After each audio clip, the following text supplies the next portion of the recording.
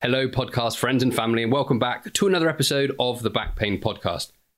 Today, it's myself, Rob Bevan, and we're discussing what everyone needs to know about back pain, part 3. If you've missed the first two parts of the series, go back and have a look. They are equally fantastic. Welcome to the Back Pain Podcast with Rob and Dave, the only show geared specifically to help educate you about your back pain. We talk to the experts to bust the myths, break down the science, and give you all the top tips for living pain-free. So, if you're driving to work, tidying the house, or even laid up at home in pain, we have something for everyone. Now, there are many factors that patients often overlook when thinking about their recovery from back pain or any injury.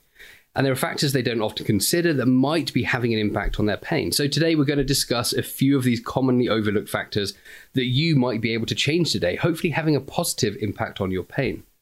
Now, this podcast episode fits very nicely alongside Greg Lehman's brilliant article titled, "Do Our Patients Need Fixing or Do They Just Need a Bigger Cup?" I'll link that in the show notes below.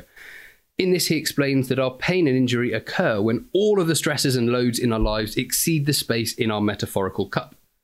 When this cup overflows, we can experience an episode of pain. And the article goes on to talk about how we need to increase the size of our cup and decrease the stresses that are in it. Now, we've spoken lots before about how to build a bigger cup, i.e. we need to be more resilient, adaptable, stronger, and even anti-fragile. But what are some of the stresses that we may have overlooked? What might be filling up our cup that we may not have considered? What are the small things that can cumulatively make a difference? The marginal gains, if I steal a very apropos phrase. So firstly, sleep. We have discussed sleep on here before, and having a really good quality night's sleep is vital in recovery from any injury, not just back pain. A lack of sleep can have a negative influence on your pain. The quality of your sleep influences your body's ability to repair, so poor sleep equals poor repair. So what are some of the top tips to help improve your quality of sleep? Well, firstly, I always advocate for making your bedroom only for sleep. No eating, watching TV, no social media, no screens. Make it a sanctuary where you only rest.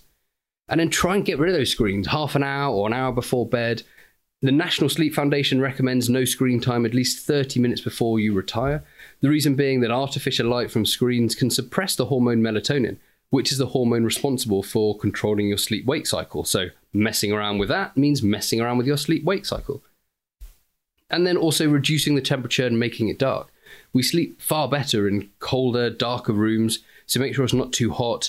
Turn down those radiators. Anyone who's tried to sleep through the summer without air conditioning knows how miserable it can be, tossing and turning all night. And then get some blackout curtains. Even the smallest amount of artificial light can have a negative impact on your sleep. Now, the second thing is stress, and this is probably the biggest one that's overlooked, and the one which often when I discuss with patients, they hadn't considered at all until I mentioned it.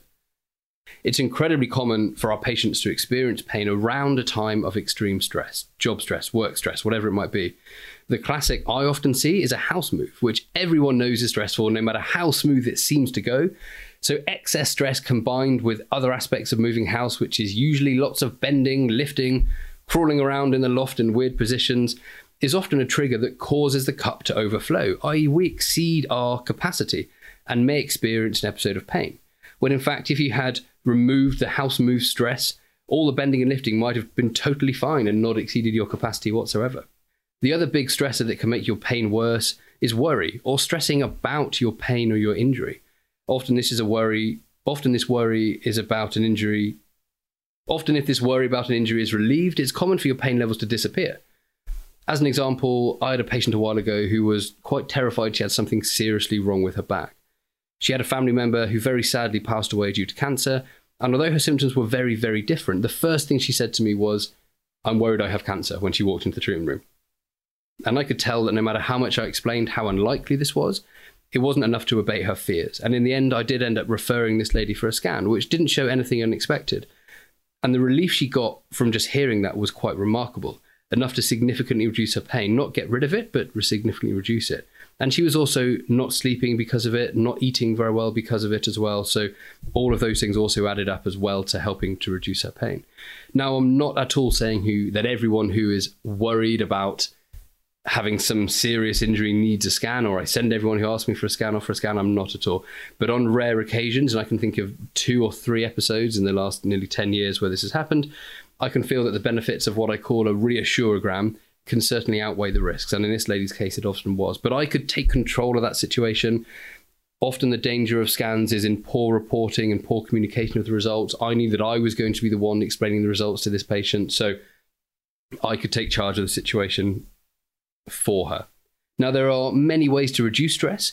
Now, we like techniques such as meditation. There are some fantastic apps out there like Headspace or Calm, which give you 3, 5, 10, or even longer kind of workshops where you can sit there, put some headphones in, and just do some breathing and take your mind off the pain if you can for a while.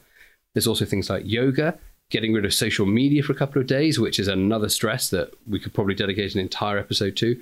Reading a book, watching a favorite TV show, just going outside for a walk or being in nature. I think the in phrase at the moment is a forest bath. What if that's something different? Please let me know.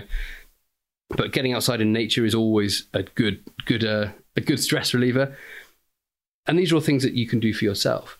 The other thing which you might be able to try is visiting another practitioner or a clinician who, like I said in the above example, might help to reduce your fears and explain to you that nothing is seriously wrong and this is very normal back pain, or the fact that it will get better.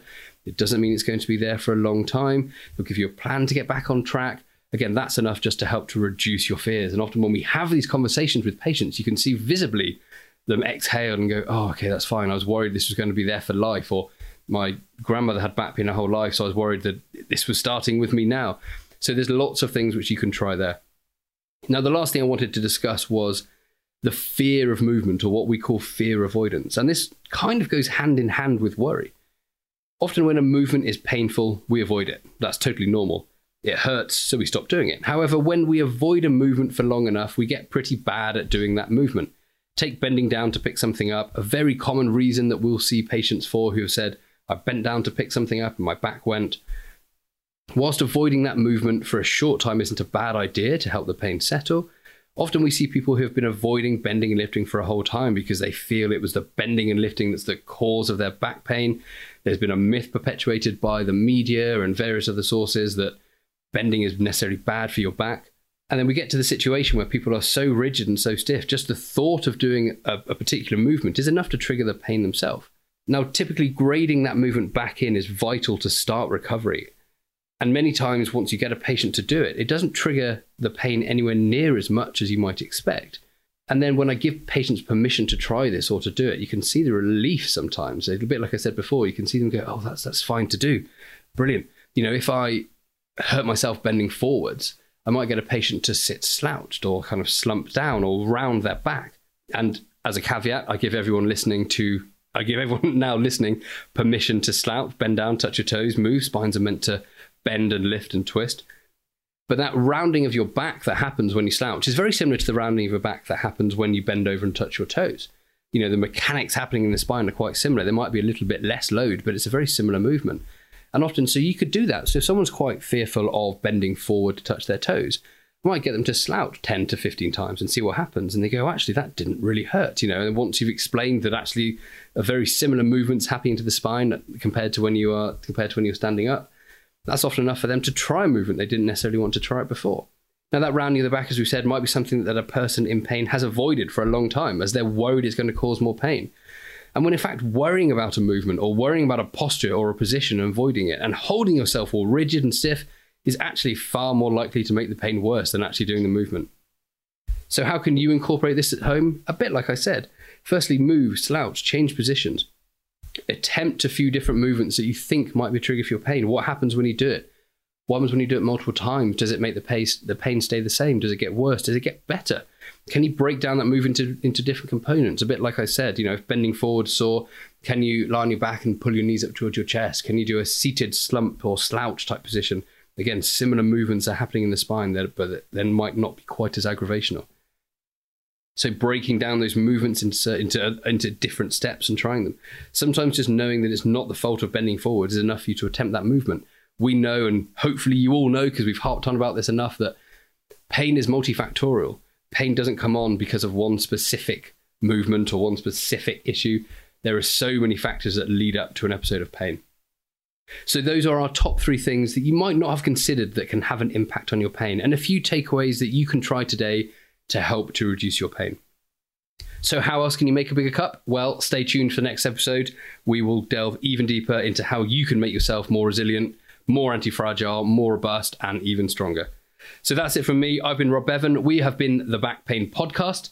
Sorry, David Elliott couldn't join us today, but we will catch you on the next episode. If you have enjoyed this episode, please give it a share on social media, tag us on Instagram or Twitter at the Back Pain Podcast on all platforms. Or if you've got a question you'd like us to answer, reach out on hello at the Back Pain Podcast and we will do our very best to answer it. We might even dedicate an entire show to it if it's something that we can delve deep into. And lastly, if you are someone in pain who is looking for someone to help you, head on over to thebackpainpodcast.com where we have our very own provider map, which is chock-a-block of the very best MSK professionals in the country who are ready to help you with your back pain. They're tried and tested by us to ensure that you get the very best, most evidence-based care possible. But that's it from me. I'll leave you to have a good rest of your day and I'll catch you on the next episode. Over and out.